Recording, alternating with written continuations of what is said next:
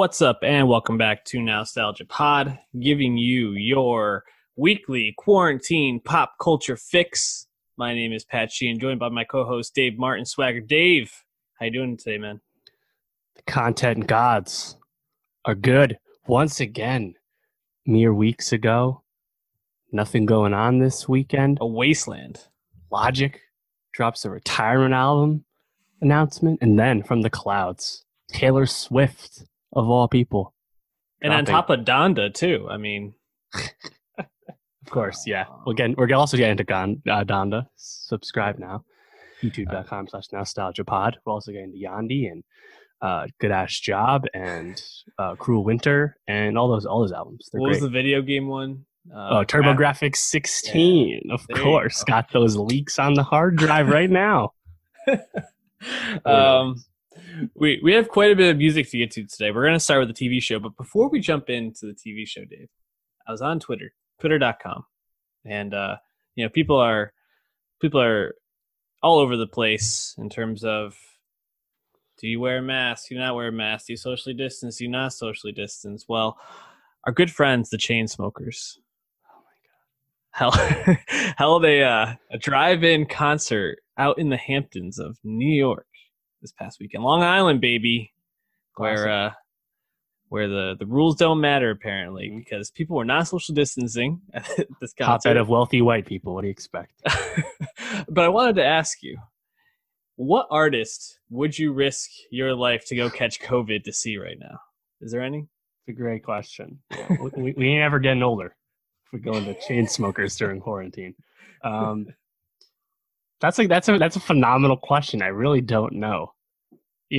Younger me would say Kanye, but right now I'm not. I don't want to. I mean, I'll obviously go see Kanye again, but I don't know. In this climate, I don't know. That's a good question. Yeah, I was really sitting with it for a while. Biggie hologram, maybe one night only, something like that. I think the only artist I would for sure be like, hey, gotta risk it, get the biscuit, would be if Daft Punk was playing some secret show. Sure. So that's literally once in a lifetime. They might never play again live. Yeah, I can't really think of anybody else that's on that level for me. Wear a fucking gas mask to the rave. Yeah, you just have to fit right in. Wear gas mask, gown up like I'm going into surgery, or I guess just if you're treating COVID patients at the hospital. Shout out to all those first line workers. We appreciate you, and don't go to concerts, especially the Chainsmokers right now. I miss them though, man. I miss them. The Chainsmokers? No, fuck them. No, the concerts in general. Yeah, I do too. Definitely hoping people start taking this more seriously so those sorts of things can happen sooner, hopefully. But why don't we start with something that just started up this past weekend on the streaming service Peacock, NBC's streaming platform. Brave New World, the Sky One Peacock TV show starring your guy, Alden Ehrenreich, Han Solo. Oh, but it was so simple. And a couple other people. I mean, Harry Lloyd. I feel like I've seen him in quite a few things. Viserys Targaryen, the one true king, man. Of course. He looks so much like the dweeb version of Fassbender, though. It's like, oh my God, yeah, you're right. Yeah, it's hard for me not to see wow. it. Should be. Are they cousins? They actually look quite alike. They do look very much alike. You also have Jessica Brown Finley in this. Demi Moore? Yeah. I mean, some big names. But, I watched an episode, got through an episode and a half. I know you've seen a few of these. How many are available on Peacock right now? I've seen the whole thing because I'm married to the game, unlike you. There's 9 episodes. This came out, when Peacock launched on the 15th. And while Peacock has various pricing tiers, including free options with ads, because Brave New World is an original show, you actually need to have a version of the premium edition of Peacock to watch the show. However, you can get a week free trial, or you can sign up on Android and get 3 months. So you can watch this show legally for free. And that's what I did. Seeing the whole thing. It's interesting. It's a lot. There's a lot involved. And on the surface, with the cast that you named, I would have liked it to have been better. Man, so what you're telling me is this is another L for your guy Alden. Yeah, I don't really blame any of the talent, the Mm. cast, the acting talent when it comes to this. And I actually like a lot of them in moments in the show. But I think Brave New World, just as a property, it's based off the famous Aldous Huxley novel from 1932, famous dystopian science fiction novel compared to 1984 from George Orwell over time. Um, that text has long been flaunted as difficult to adapt and has seen miniseries and TV movies that weren't very good. And it's kind of been like an IP. At one point, Ridley Scott was trying to make this with Leo, and then that fell through. And it seems Ridley has resigned himself. That's probably not worth doing. And if you watch this show, or if you read the book, from what I've gathered from people that have read the book or revisited it recently, the themes of Brave New World and the themes we see on the television adaptation of it, these themes are not as revolutionary or as new to dystopian storytelling as they may have been in the 30s. Ultimately, it's a very familiar thing. I think of stuff like The Matrix and Westworld, Black Mirror, Divergent, Hunger Games. A lot of these ideas about like far, utopian societies that have these strict caste systems and kind of like totalitarian ways of controlling their people. It's not like groundbreaking, and this show doesn't really do anything to elevate that, despite a talented, good-looking cast and some really impressive visuals from time to time with the show. So, yeah, it's I think it's one of those things that probably the time in the sun for this IP is just gone, unless some like true like innovator tried to tackle this in some really engaging way. But that's not what the show is. Well, I think the one thing I will say that probably sets it apart from the adaptations of those other things is there's a lot of sex in this show, Dave. Lot of nude, full on raunchy, consistent throughout the runtime. There are orgy scenes, group sex, all kinds of stuff you could think of. And it's funny because it's presented to you as like this society, this New London society where there's no monogamy, no family, and no privacy. That's like their log line, right? It's like part of that is like they just have sex, doesn't matter. There's no they're all like genetically created, so like they're not gonna get anyone pregnant. So they just fuck, do whatever they want, and they're supposed to fuck everyone and not stay consistent. And like has no meaning, so just enjoy yourself. And it's like eventually, newsflash, that starts to bother some of the characters, and they realize that they're not feeling fulfilled despite everything society's telling them to be. Like none of like the plot points and the narrative progressions wow you, because you can see them coming because you've seen them before. So, and the sex angle is weird because it's like some early Thrones, like a lot of Westworld. It's like it's just so in your face to the viewer to be like, look at this, hot people fucking with dance music, get it? And it's like, yeah, I mean that's cool, but like I don't need to watch the show for that. So why am I going to like? It's not special. It's still not special at the end of the day. So it's a weird show, man. It's quite something. Well, you keep saying it's weird.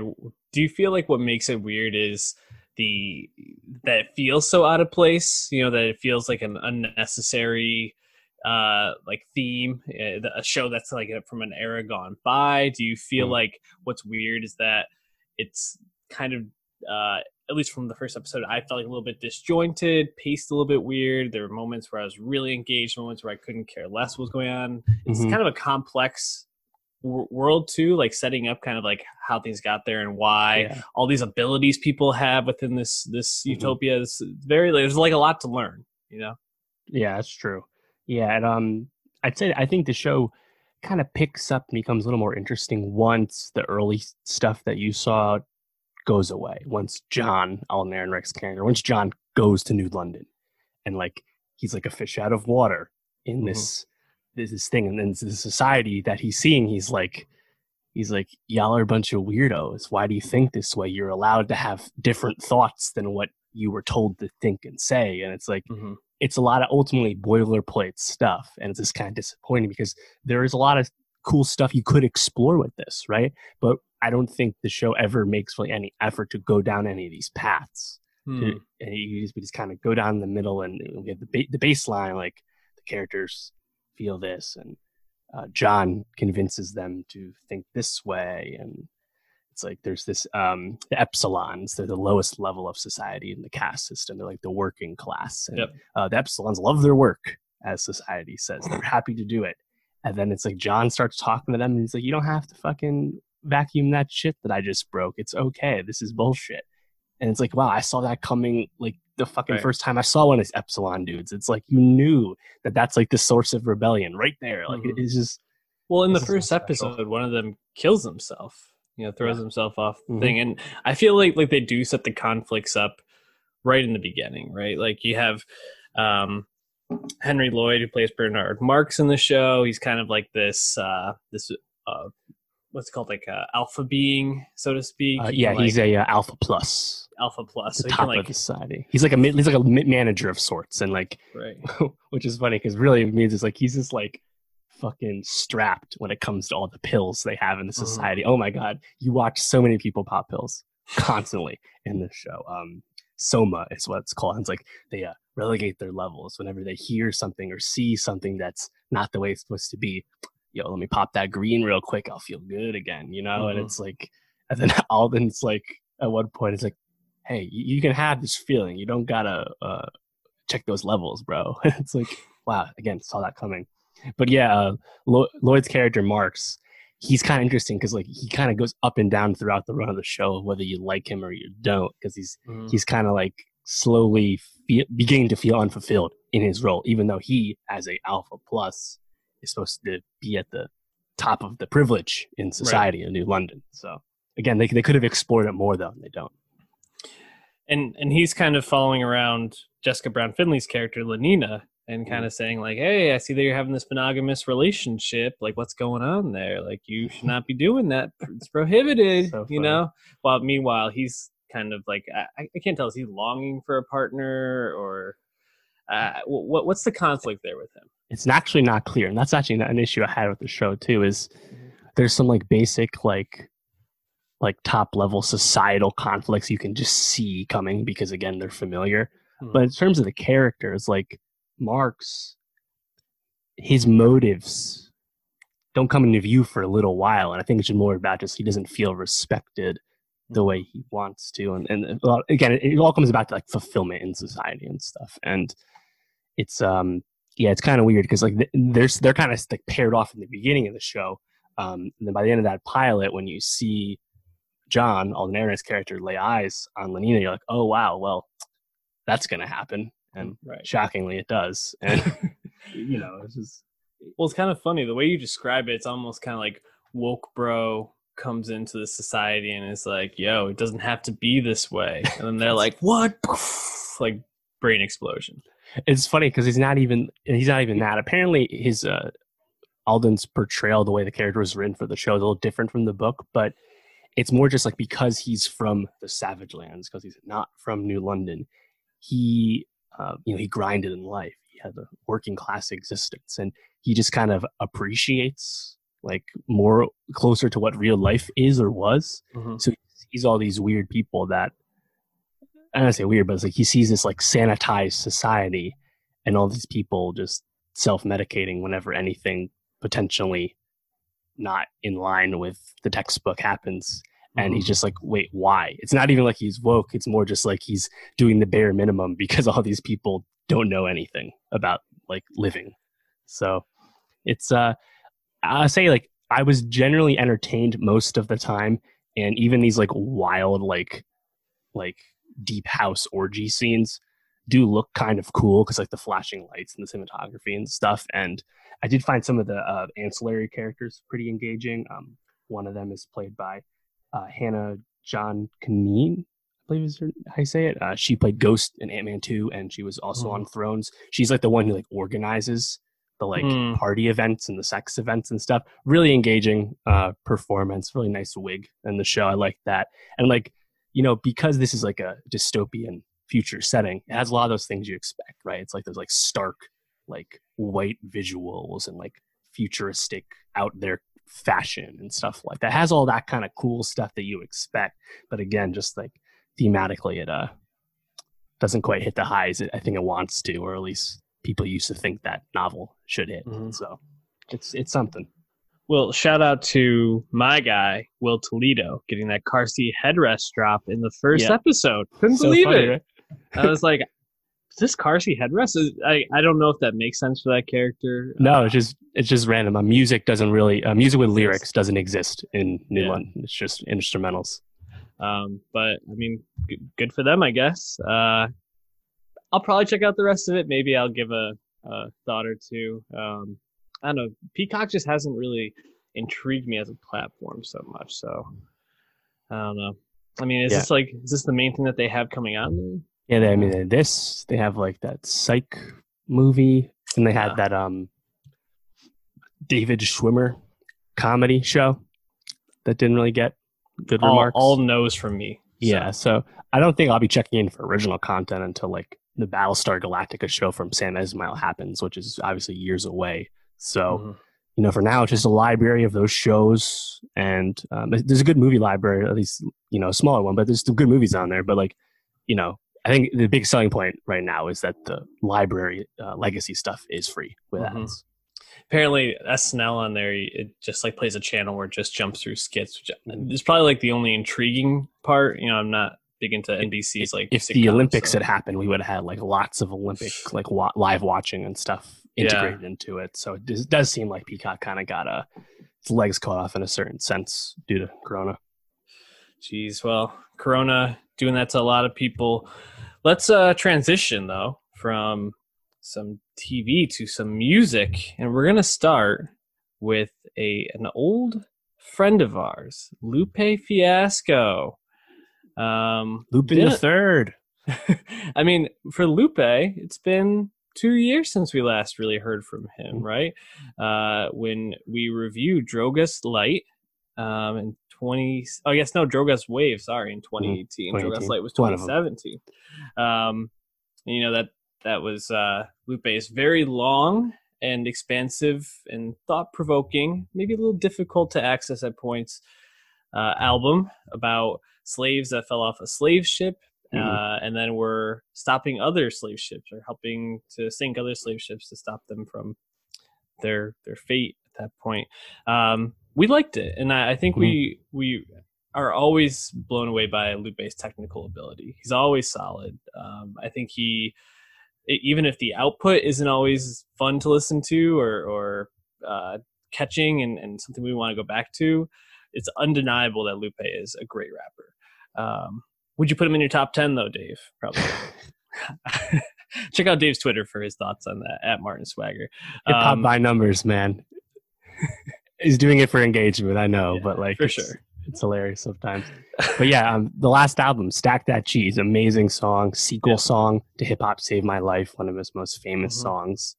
And I think that was a really great album to hear because it was kind of a return to like Lupe more or less hitting on some of his really wide-eyed conceptual things he's tackled. And, I also like Tetsu and Youth from 2015. I think Mural's one of his best songs ever. So in general, I think the last part of the decade was a pretty good one for Lupe, all things considered, because, he's still a guy who is not afraid to speak his mind on social media and stuff and is more or less not in the rap establishment, hasn't been for some time. So he's always kind of an interesting figure as far as like, older heads go.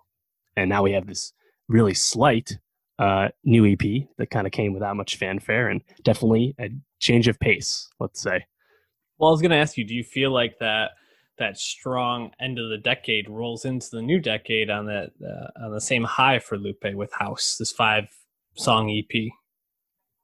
Yeah, I don't think this EP is special at all, but I enjoyed listening to it. I think there's some weird choices involving it, mainly around Off-White virtuoso Virgil Abloh having multiple spoken word sections on a 20-minute EP. But yeah, I mean, this is cool because Lupe's just kind of like, he's just kind of freewheeling on these songs where he's actually rapping and it's not the spoken word segments, and it's kind of refreshing because he's always going to be good at that. Yeah. So it's pretty fun. Yeah, I thought it was fun. I think it's the song Shoes. Might be Sledum. I'm getting them mixed up in my brain at the moment. But one of them, he really like rides over these like keys, really like his voice kind of like melds into it. He does a couple lines about like Fauci and Yeah, that's the last one. L595. Maybe it's L595. Rap Anthony Fauci. But I mean, it's the sort of thing where I'm probably not going to come back to this often. I thought some of Virgil Abloh's spoken word pieces were interesting. A bit galaxy brain for me, but interesting. Yeah, that's what it is. These are your Air Mods, your Air Aubreys, if you will. And it's like, okay, guy. Like, and the whole thing, like, I think, track 1, technically, Homemade, is just like a minute and a half of a Virgil speech he previously gave. It's, I guess, some talk about fashion or whatever, right? And it's just fake deep nonsense, which is kind of funny because Lupe has been prone to that as well over time. Sure.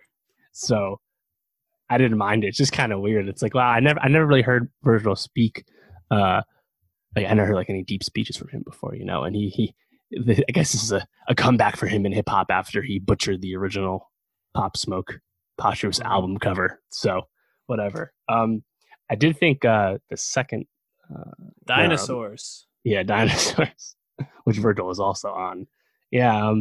Again, like Lupe just kind of freewheeling it, and you have Kalen Ellis is the producer on all this. He's a Florida producer, and I thought none of these beats are like, well, I think will wow you, but they're kind of just smooth, more or less understated beats, and they just let Lupe do his thing.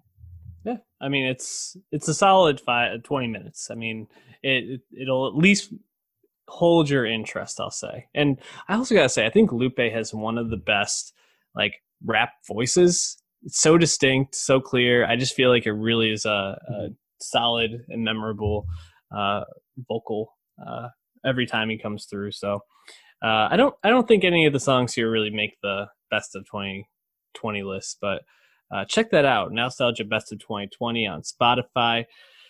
I think we were probably going to put maybe 1 or 2 songs from Flo Milli with her debut mixtape project, however you want to put it.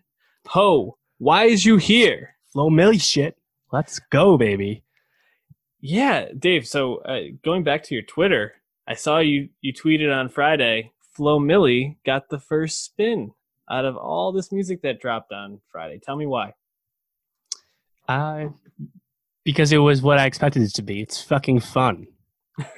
Flo Milli just has a lot of energy.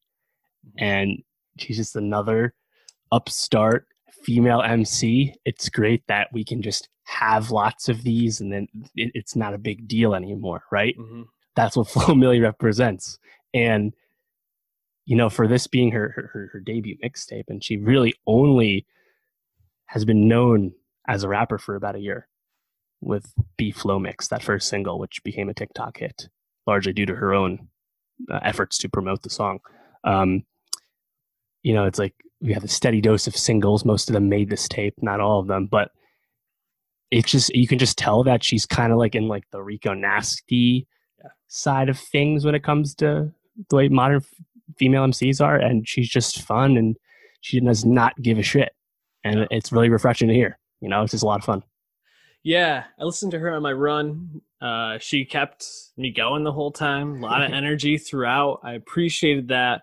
I also, when I was running, I was kind of just thinking, I feel like even though this is her first project, fairly new, like you said, she kind of only has this one major hit that really blew up through TikTok. I feel like she is positioned to be right in that like second, third tier of female rappers. And I'm qualifying, obviously. I mean, if you put her in terms of other artists, I haven't really thought about that, but I feel like there's like that 3 at the top. You got Cardi, you got Nicki, and you got Megan. And then after that, I think there's a lot of really solid artists in the that next tier, and it's a little bit more varied. You got Rico, you got Tierra Whack. I think Flo Milli slots right in there, or at least is like knocking on the door to that. And that's a lot to say after only one project. Yeah, I think that sound too. In the Party has also become a bit of a hit for her as well. So not a one-hit wonder. And it is really cool to like revisit how B Flow Mix became a hit, because that was old TikTok when you could throw $200 at a rising influencer and have them do a dance to your song that then gets 100,000 likes. $200. And then spawns 200,000 people using your song on TikTok, and the rest is history, right? She used the same guy. What's his name? Something nice. It's the same guy who uploaded Old Town Road to TikTok. Like, fucking Smart. Really smart, right? She's and it worked. Incredibly smart, yeah. And then soon enough, she got snatched up by RCA Records, and now she's a real artist. So it's cool to see. I think if I had one critique of this mixtape, it's that I think a couple of the songs, in terms of beat, didn't blow me away. Sounded actually a little bit samey, kind of like that dun dun dun, like kind of like that strong beat. But the songs where she kind of fell more into like the melodic, kind of flowing with the song, maybe a little bit more like R&B-ish, something like Weak, which was one of her other singles. I think she really rides that well, and I felt excited because it felt like this isn't somebody that's like a one-trick pony, right? They're not going to be. It's not like Stay Solid Rocky, where we talked about last week, kind of had just like that one song that kind of caught attention, and I guess he'll have probably to make something very similar to keep his star up. Flo Milli feels like she has a lot of potential to grow as an artist, and I think this is a great first showing for her. Yeah, I think Weak, Send the Addy, and 19 was my favorite sequence. It's really just about how men suck, and she doesn't give a fuck. You know, it's great. She's from Mobile, Alabama. Really the first rapper in a long time that I can think of out of Alabama. So that's cool. Shout out to not shout out to Alabama. No, we fucked that. We'll be adding one of these songs to the playlist. Dave, let's talk about an unfortunate early retirement for Logic, one of your favorite rappers. Sometimes. At times. And I mean, it's just a sad day, you know, when Logic hangs up the mic and goes to Twitch to become a very lucrative gaming streamer, apparently. What? Evidently. I mean, he's never shied away from his love of gaming and nerd culture, so it's not totally unsurprising. He clearly is being very thoughtful about his post-retirement plans, though. So I guess he wants to be a dad. He's already a dad. He wants to be a good dad, and I guess being a streamer at home is easier than going on tour for half the year, every year for like the last 6 years, which is what he did. So I guess you can understand it. I was much more skeptical about the whole retirement thing because it's a very common refrain we've heard in hip hop. Jay-Z, Lil Wayne, Lil Uzi Vert. Like, it happens a lot. It very rarely has any substance to it or even lasts all that long. But, you know, hearing No Pressure, Bobby 6LP, some of these songs, you're like, wow, okay, you actually do sound like you're ready to stop. And I did like this album a lot. And honestly, the way this album framed it for me was I'm just even more disappointed in other parts of his career because of his lack of consistency. I always trumpeted, triumphed about his really good songcraft and album making. And he just really got away from that for like the last 4 years. And it just was disappointing because you knew it was there. And we talked about Confessions of a Dangerous Mind. His last album came out early in 2019. And he just felt completely aimless and kind of at the top of the game with nothing left to prove.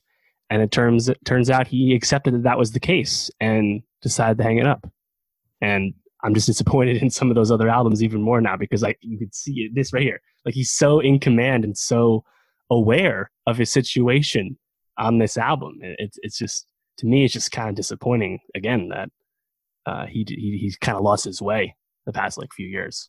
Yeah, it's funny just going through since we started the podcast, the projects he's put out. Everybody, I think we thought was okay. Like, no, I think that's my least favorite one. I think that's I the one thought with that Ansel one was Elgort. Okay. I mean, come on, Ansel. It has 1-800 on it, which is the inflection point in his career, of course. But that's when he started getting into weeds for me. It has an awesome cover. Well, they all do. Shout out Sam Spratt. We'll give him that. Bobby Tarantino too. Young Sinatra 4. That was the last breath of fresh air. And then Confessions of a Dangerous Mind. I mean, that's trash. it's not a strong showing, especially No. because what you look up Under Pressure, good album. I think Bobby Tarantino, good. Incredibly True Story. I mean, I don't know. That's the Under Pressure and Incredible True Story are my two favorites. His first two albums, and Young Sinatra 4 was very interesting because when I first heard it, I'm like, oh, here he is. This is back to mixtape Bob. We got the boom bap samples. We got the throwback rapping to rap. You know, he's not delving into modern trends like he did on the Bobby Tarantino songs. This is more like back to the old school shit. And when it hit, it did hit, but it ultimately was I believe that he called that an album. I believe it was an album that just, it didn't quite have the replay value I expected when I first heard it, even though a song like Wu-Tang Forever, where you get this really inspired effort from the entire Wu-Tang clan. Like, obviously it was a huge flex and that song's still great, but yeah, it's like, it was, when I heard Confessions of a Dangerous Mind last year, I really kind of separated Logic, and I was like, okay, I think I just need to just lower my expectations, and he's just moved to a different place in his career. And then hearing this, and I'm like, wow, this is a direct sequel to his debut album, and just as kind of thoughtful about everything he's doing, and it's quite the 10-year career, you know, because of the wild fluctuations in quality, despite the obvious talent that Logic has always displayed. Well, and I think what really helps this album to feel so cohesive, but also so much of what we really love about Logic is No ID.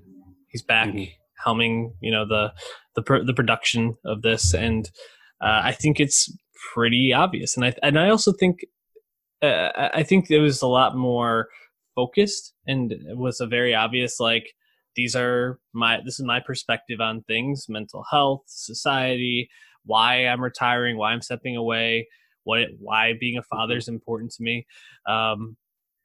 And he kind of just created this, like, almost like documentary style, like, final album in a way. You know, it has like the interludes where the like female robot voice is like, he listened Dahlia, to this back from the first two albums. It's a nice completing of the circle once again, because she had popped up in the beginning. And I think you can hear so much of him really putting his whole influence into this, and they talk about the influences that he used. You know, they shout out Kanye and Outkast sample on GP4. Yep, it's the drums from Elevators, right? Yeah, very obvious. Like, there's an Erykah Badu sample on here. Yeah, in general, a lot of samples and interpolations and stuff. Kanye references, and it infuses like the jazzy R&B side of Logic that I think he flows and really meshes with and feels inspired by. You know, he name drops his heroes in this too. I mean, like, he literally like talks about Quentin Tarantino, I think, like twice. I think it mentions him. It's very much like just everything Logic has made his career feels like he's put in here. And yeah, I was really impressed by it. It actually makes me sad that he's walking away, but like you said, I think he actually lays out, he doesn't really feel like he has anything to say anymore. His life is focused around being a father, and that's pretty boring. So not really much else to talk about, I guess. I'm sure that will change. I don't think he'll stay retired. But what were the songs on here that stood out to you the most? I mean, speaking to Logic really getting into why he feels he needs to hang it up, I think there's two obvious places. That'd be Dad Bod, which just got a music video, and Dark Place. And they're very different songs. Dark Place, as it suggests, is a much more moodier, introspective song. And Dad Bod is quite self-aware. And Logic has attempted to be self-aware in the past. It's often come across as really corny or over the top. But I think in this case, you hear Logic is telling you how his life has changed and what his actual circumstances are, and how it's not like the stereotypical rapper on a pedestal, you know, lifestyle.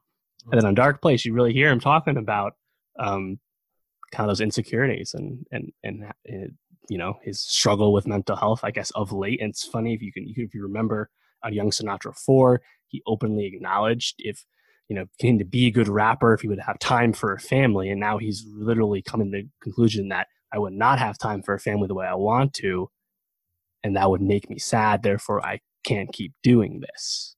It's some of his most introspective, I think, musings he's shared. Yeah, I think he lays himself out here pretty bare in a lot of this.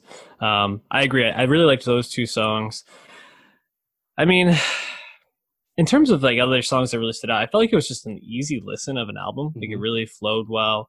I guess I really liked Man I Is. I thought that was a really strong track.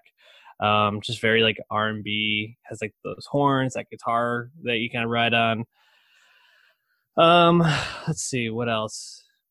Amen, I really liked. One of the last tracks stood out to me after I heard him say, which I thought also was pretty good. I don't know. What were the tracks that you found yourself going back to? Yeah, I think No Pressure intro hit my line GP4. That's a really strong start. And GP4 is a bit of a banger. Before that, you have Hit My Line, which kind of reminds me of some older songs, like, I don't know, maybe Fade Away, where it's almost like more, or it's like more understated, not as aggressive Logic, kind of like more sing-songy. And then later on, you have the sequel to Soul Food 2, which is on his debut album. That's a good one for the fans. And later on, right at the end of the album, right, you get this is the end of the No Pressure sessions or program, however it's phrased. Mm-hmm. Now it's time for the Ultra 85, and it's really just Logic being like, thanks to all my fans, glorified outro, right? And I thought that was an interesting moment because Ultra 85 has long been hyped up as this to be released Logic project, a la various Kanye projects that we know by name and nothing else, right? And it seems like Logic is basically like saluting to the fans, like, hey, don't think that's ever happening, but I see you guys. Peace. That was kind of cool because Logic has talked about he's kind of like a Mac Miller. He just has multiple projects more or less complete just on the hard drives, and maybe we'll get one of those one day. Who knows? But thought it was cool to see him kind of acknowledge the those hardcores there. I also really liked Five Hooks. Speaking of samples, so this is an album that I think, like you said, it's very easy to listen to, and you can kind of just throw it on at any point and just kind of enjoy it. So, yeah, it's definitely one of his strongest, if not his strongest projects. I think that's pretty obvious. I think my favorite quotable would be from Celebration, where he's speaking to Twitch. He says, "I'm Spike Spiegel, but I'm known to be vicious." That's a reference to Cowboy Bebop, legendary anime. So, it's very Logic-esque, dropping an anime bar. Well, I think the intro to that even is he watched a lot of anime while recording this, right? So. Cowboy Bebop, Trigun, and Samurai Champloo. Yep. 3 shonen animes. Dave, I mean, I would consider you a fairly big Logic fan. How are you feeling about if this is his last album? Do you feel like this is really, do you think this is it, I guess? And then how are you feeling just in general if this is? It does seem clear that he wants to be away for a while. Mm-hmm. He makes a really strong, compelling, thoughtful personal case about why that is. So I didn't think this going until I heard it, but now I do believe that it'll be some time before we hear him again. We will hear him again. He's only 30. He's just too young to never come back. He has completed music. He has Twitch. He may fucking play snippets on Twitch sometimes. Who knows, right? But if it's gonna be a while, he's released a project. I believe it was every single year of the 2010s, except for 1 year. You have all of his mixtapes, all of his albums, and that's a lot of music and a lot of variation as he's going. And as I said before, not all of it was good. Some of it was really frustrating and annoying. And I think at Logic's worst points, he would just be rapping to rap and not really making much sense and not saying much of anything, which is, again, frustrating for a guy who we knew had things to say. So I just find this a really graceful exit, and even if it's a temporary one. So I'm quite happy with it. And at the end of the day, he's got a fucking lot of music. So it's gonna be a while before I think I'm tired of all the songs I like of his, because he's put so much out already. Well, I'm glad that you enjoyed Logic's last album ever. I wonder if he would do like the Donald Glover thing where he, kind of drops the name and comes back just as I don't even know his name, Bobby Hall, something like that, third or something like that. Yeah. I don't know. See you, Logic. Thank you for the great last album. Now on to someone that also surprised us, and I think it's interesting because Kanye earlier in the week having a bit of a meltdown. Obviously we're starting off Taylor Swift section, talk about Kanye, but they are inextricably linked. Correct. Kanye's going to drop Donda this Friday. So it seems like he might be in the bit of an episode. Who's publicly putting out there his family is trying to get him to see a psychiatrist, lock him in the house, have him into hospital, whatever they were trying to do. And then Taylor, Thursday, is like, hey, got this surprise album coming tomorrow. Just enjoy. I had a lot of thoughts during COVID. And then Donda doesn't drop and this does. And I think the really interesting thing... What a W, man. Yeah, I mean, Taylor's just been, I think, getting a lot of W's this year. I mean, she released a documentary. We reviewed it. Pretty shameless, like, self-promotion. But I think the one thing that Taylor has done well and kind of came out of that was her speaking politically, kind of taking this stance as a public figure of which side of societal issues she wants to be advocating for. And I think she's actually been receiving a lot of praise for that. And kind of as she's linked to Kanye's been getting a lot of negative reaction to some of his societal and political stances he's been taking publicly. I think this album is a complete win for her. This is her indie album. There's really no other way to put it. It's indie pop, indie rock, indie singer-songwriter. And the songs are good. Her writing is probably the sharpest it's ever been. Now, this is the but for me. This is probably like my 5th favorite Taylor Swift album. Okay. Like, it's just, maybe it's the time of year it dropped. It feels like this should have been dropped 3 months from now, maybe, in the middle of October. Maybe it's that coming off of Lover, which I thought really blended some of her poppiness with some of her more thoughtfulness and some really great production from Jack Antonoff. It felt like this is a good lane for Taylor. This feels like a maturing, but also kind of still giving us the bangers. There's no bangers on here, Dave. There's no bangers. But this is a really heartfelt album, and I think for that reason, this is a total win for Taylor. How are you feeling about Folklore? Yeah, as you said, it's just very interesting because it's an anti-pop album. It's kind of everything Taylor Swift has actively not done in the past. This is an album that had no lead single, no promotion. It's coming at a time where the music industry was ripe for someone to seize the moment of this caliber. I think everyone for the past few months is like, oh man, if Rihanna dropped now or Frank Ocean, someone who's been anticipated. And we know Adele's coming in a few months. And I don't think anyone ever thought that Taylor Swift would drop her second album in less than a calendar year. And yet, it's not the album for that moment because it's by design, not for her stadium tours. It's not what she's done before. It's just kind of a personal album that I think, generally speaking, production-wise, is more designed to highlight her biggest strength, her songwriting. It's not she's not forced to keep up with her vocals on any of these songs, right? It's really just about the writing and the songcraft. And as you expect with good Taylor projects, that songwriting is really strong once again. And to me, it's just so funny because this is everything 1989 is not, and it's also a lot unlike Lover, right? Because after Reputation, she kind of recalibrated with Lover. And now it seems like, maybe Lover does not get the big Grammy noms that she was hoping for after Reputation also didn't, right? She still wants that third album of the year. Hasn't gotten it. And now it just seems like she's all right, fuck it. I'm just going to do what I want. I don't give a shit what anyone else thinks. Yeah. And this is what I'm feeling right now, so this is what I'm going to make. And, some Zoom sessions with Aaron Dessner from The National, as well as Jack, of course. How could he not be here? And also a little bit of Justin Vernon. And get something that's, I think for Taylor fans, there's still a lot here to like because her songwriting shines once again.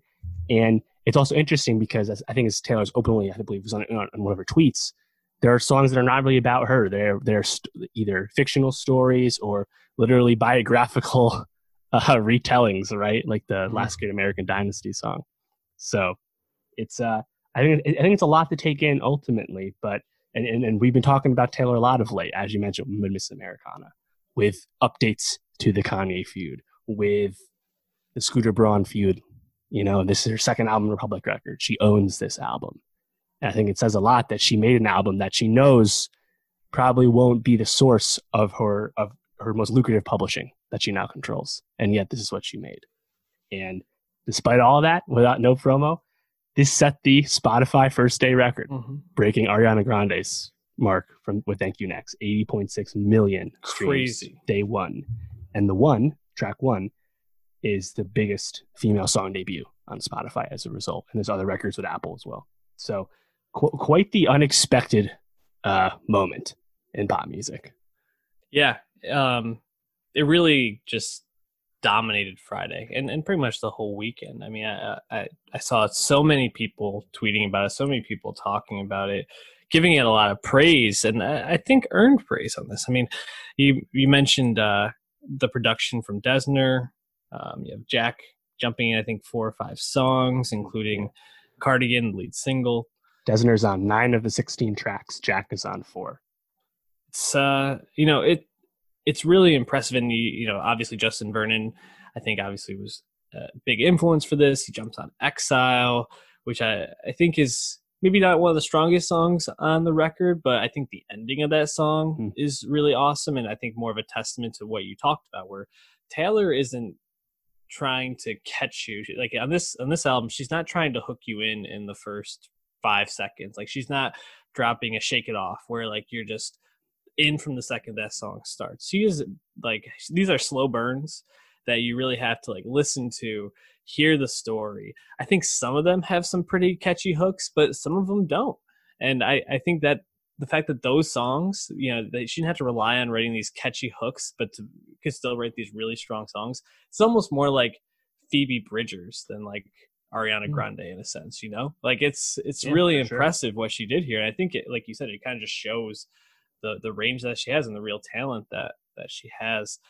It's funny to think about where she was with Reputation, 2 or 3 years ago to now. It's like 2017. How like she totally like righted the ship. People were saying after Reputation, like, oh, Taylor's first real misstep, and Reputation still did okay commercially. I know that the tour still sold, but it's like critically, I think she got a lot of love after Lover, and now she's really getting a lot of critical acclaim for sure. I wanted to ask you one. You mentioned the track "The Last Great American Dynasty." Mm-hmm. I was reading some theories about the album. Did you read this theory that song, while being about the famous heiress that owned Rebecca Harkness, who Taylor Swift now owns that home that was being referenced in Rhode Island? Insane, but years now. Apparently, there's a line in there that is the same line that she uses in "This Is Why We Can't Have Nice Things," which was reportedly a song about Karlie Kloss and their potential relationship. And people are saying that this might be like the sequel to that, the follow-up, because Karlie Kloss has famously fallen from grace. That's right. Or at least out of the Taylor's grace. Kushner, right? Friends. Yes, she's a Kushner at this point. I thought that was pretty interesting. Wow. When I first heard it, I immediately thought of her brief relationship with Connor Kennedy, because the Kennedys, a great American dynasty. Yeah. That's what I thought of. But it's actually interesting. You listen to the song again, you read about it. You're like, oh, wow, this is actually just kind of the story on its face about Rebecca Harkness. And that's cool because that's not something Taylor Swift has done all that much, And because she's such a strong songwriter, she can actually make an engaging song that's literally like Wikipedia. You know? Yeah. Really and cool. A lot of these songs, I mean, some of them I think are personal, and some of them feel like just kind of pulling from memories or pulling from experiences she's thought about. There's the Love Triangle 3. I think it's Betty, Cardigan, and Illicit Affair, which those 3 are supposed to be written from each perspective of a love triangle. We don't know if Taylor is referring to something she experienced or not, but she's obviously jumping perspectives. She couldn't have been all 3 unless she's had multiple love triangles. Perhaps that's the case. But it's interesting because it does feel like Taylor isn't just writing about heartbreak and lost loves and things. Like a song like Seven, it seems like she's talking about a little kid that she might have been friends with that, whose parents were abusive, and like wanting them to like to save them in a sense and not have to be in a domestically violent situation. This Is Me Trying, I thought was a really engaging song about breaking up, which kind of goes back into the Taylor mold. But then you have something like Mad Woman, which is more of a political commentary about women aren't supposed to get angry, women aren't supposed to show these sorts of emotions or act this way. It's kind of her like, you ought to know, in a sense. And cool. Mad Woman really stood out to me because I just think it's a much stronger attempt, and I think actually lands this time for this kind of message when you juxtapose it with The Man from Lover, which I think the Man still resonated with a lot of people, but to me it was a very heavy-handed, kind of over-the-top way in terms of the way it was written and stuff. But with Mad Woman, it's still quite a cutting song, but I think it just gets to that message in a much stronger, I think more convincing way. Yeah. And yeah, I mean, thinking of these songs, I mean, there's some songs here, like you're speaking to, she's referencing her teenage years. She's referencing kind of like pre-fame relationships and stuff. And again, the perspective she's presenting there, that almost feels like you could hear that on like Fearless or something, I mean, not sonically wise, but like the lyrical content and stuff. Right. So yeah, that's pretty interesting. And there actually been speaking of theories, there has been some theorizing about Betty and whether it's actually like gay canon in terms of like these characters and whether it's actually been a gay relationship. Yeah. And there's some theorizing about the names of the characters are actually the names of Ryan Reynolds and Blake Lively's kids, daughters. Yeah, so, I guess so. Some interesting reading if you want. Definitely. To speak to your point about how you could have seen these sorts of songs, or at least this material on something like Taylor's first album, 17,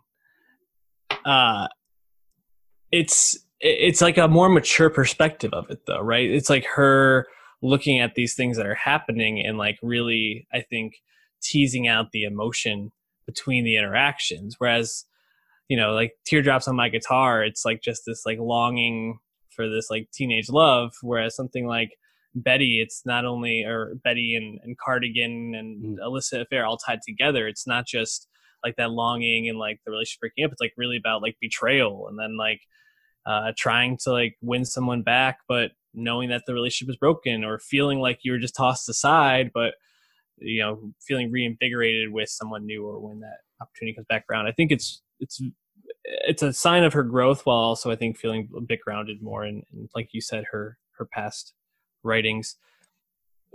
Any tracks that you say would be like by far the best for you, or that you found yourself going back to the most? I think my favorite song is the first one, The One. Yeah, The One's really good. I've listened to that a few times. I think that one's just quite easy to listen to. Sounds really good. And it's kind of the mission statement from the start. I'm on some new shit. It's like her second line, know? I like The One a lot. I also like Great American Dynasty. Those are probably the ones I listen to the most so far. Yeah.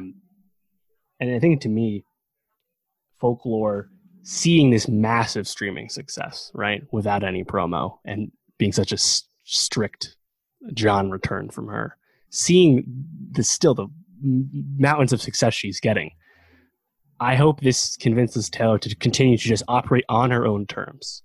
Now that she's in full command of her career, do what you want, girl. Do what you want, because at the end of the day, you are kind of too big to fail. I actually saw some people comparing her to like older period Beyonce, where it's like, it doesn't really matter if you're actually making huge hits.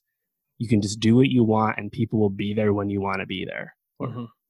So I'm very curious to see what happens next, because she was going to tour this year for Lover, and obviously that did not happen due to the pandemic. Now, whatever plans, I believe we have postponed dates for 2021. I'm not positive, but is this album going to factor into that all that much? There are, from what I know, there are obviously slower moments at her tour stops where she takes out the guitar and does some stuff. These songs obviously fit into those sections, but I'm actually just really curious, like what are Taylor's goals moving forward? Or was this really just kind of product of COVID, product of isolation, and just kind of something she wanted to dabble in? Or will this really mark like Taylor kind of leaving like mainstream pop stardom, actively chasing that, leaving that behind? Yeah. Who knows? It's interesting, and obviously we won't know, but this could be a real inflection point in terms of her career and the direction it goes in. Just to circle back, I wanted to shout out a couple of songs. I think August into This Is Me Trying are probably my two favorite back to back. The string and like the build up on August, I think, is really strong. But I think the song that is going to be taken away from this and just be like the Taylor classic from this album that people point to is My Tears Ricochet. I have a feeling like that one's just gonna, that's like the total heartbreak. Like every line in that song is like perfectly written. I think maybe it's not her biggest one right now, but I think people are going to be coming back to that one a lot. So mark it down. When it's her biggest song in like 10 years, you can come back to this podcast, which hopefully you're following. If you hit that subscribe button and let me know how right I was. But Dave, I think that's going to wrap it up for this week. What should the people be listening to, watching, intaking? More music on the way. Kanye, maybe. Probably not. But put that to the side. We have Dominic Fike's debut album, something I'm very, very interested in. I think Dominic Fike, speaking of stardom, is someone who very quickly approach the high level. So I'm very interested to hear that. We also have another EP from Black Thought of the Roots. His Streams of Thought EPs have been fucking flames. Volume 3 coming Friday. We have an EP from Nick Caution of Pro Era and Beast Coast fame. Nick only spits bars, so looking forward to hearing more of those. And Shoreline Mafia's debut album, the hottest hip-hop group in LA right now. It's coming, and I can't wait because I love these dudes. So we got all that. There's also an IFC Films release on demand called Summerland I'm interested in. And The Umbrella Academy Season 2 debuts on Netflix on Friday. So we'll be getting to that soon. So check out that white violin, dog. Jeez. So for Dave Martinson, I'm Pat Sheehan. Follow us at NostalgiaPod on Twitter and SoundCloud.com/NostalgiaPod. Hit that subscribe on YouTube and wear a mask. We'll see you next week.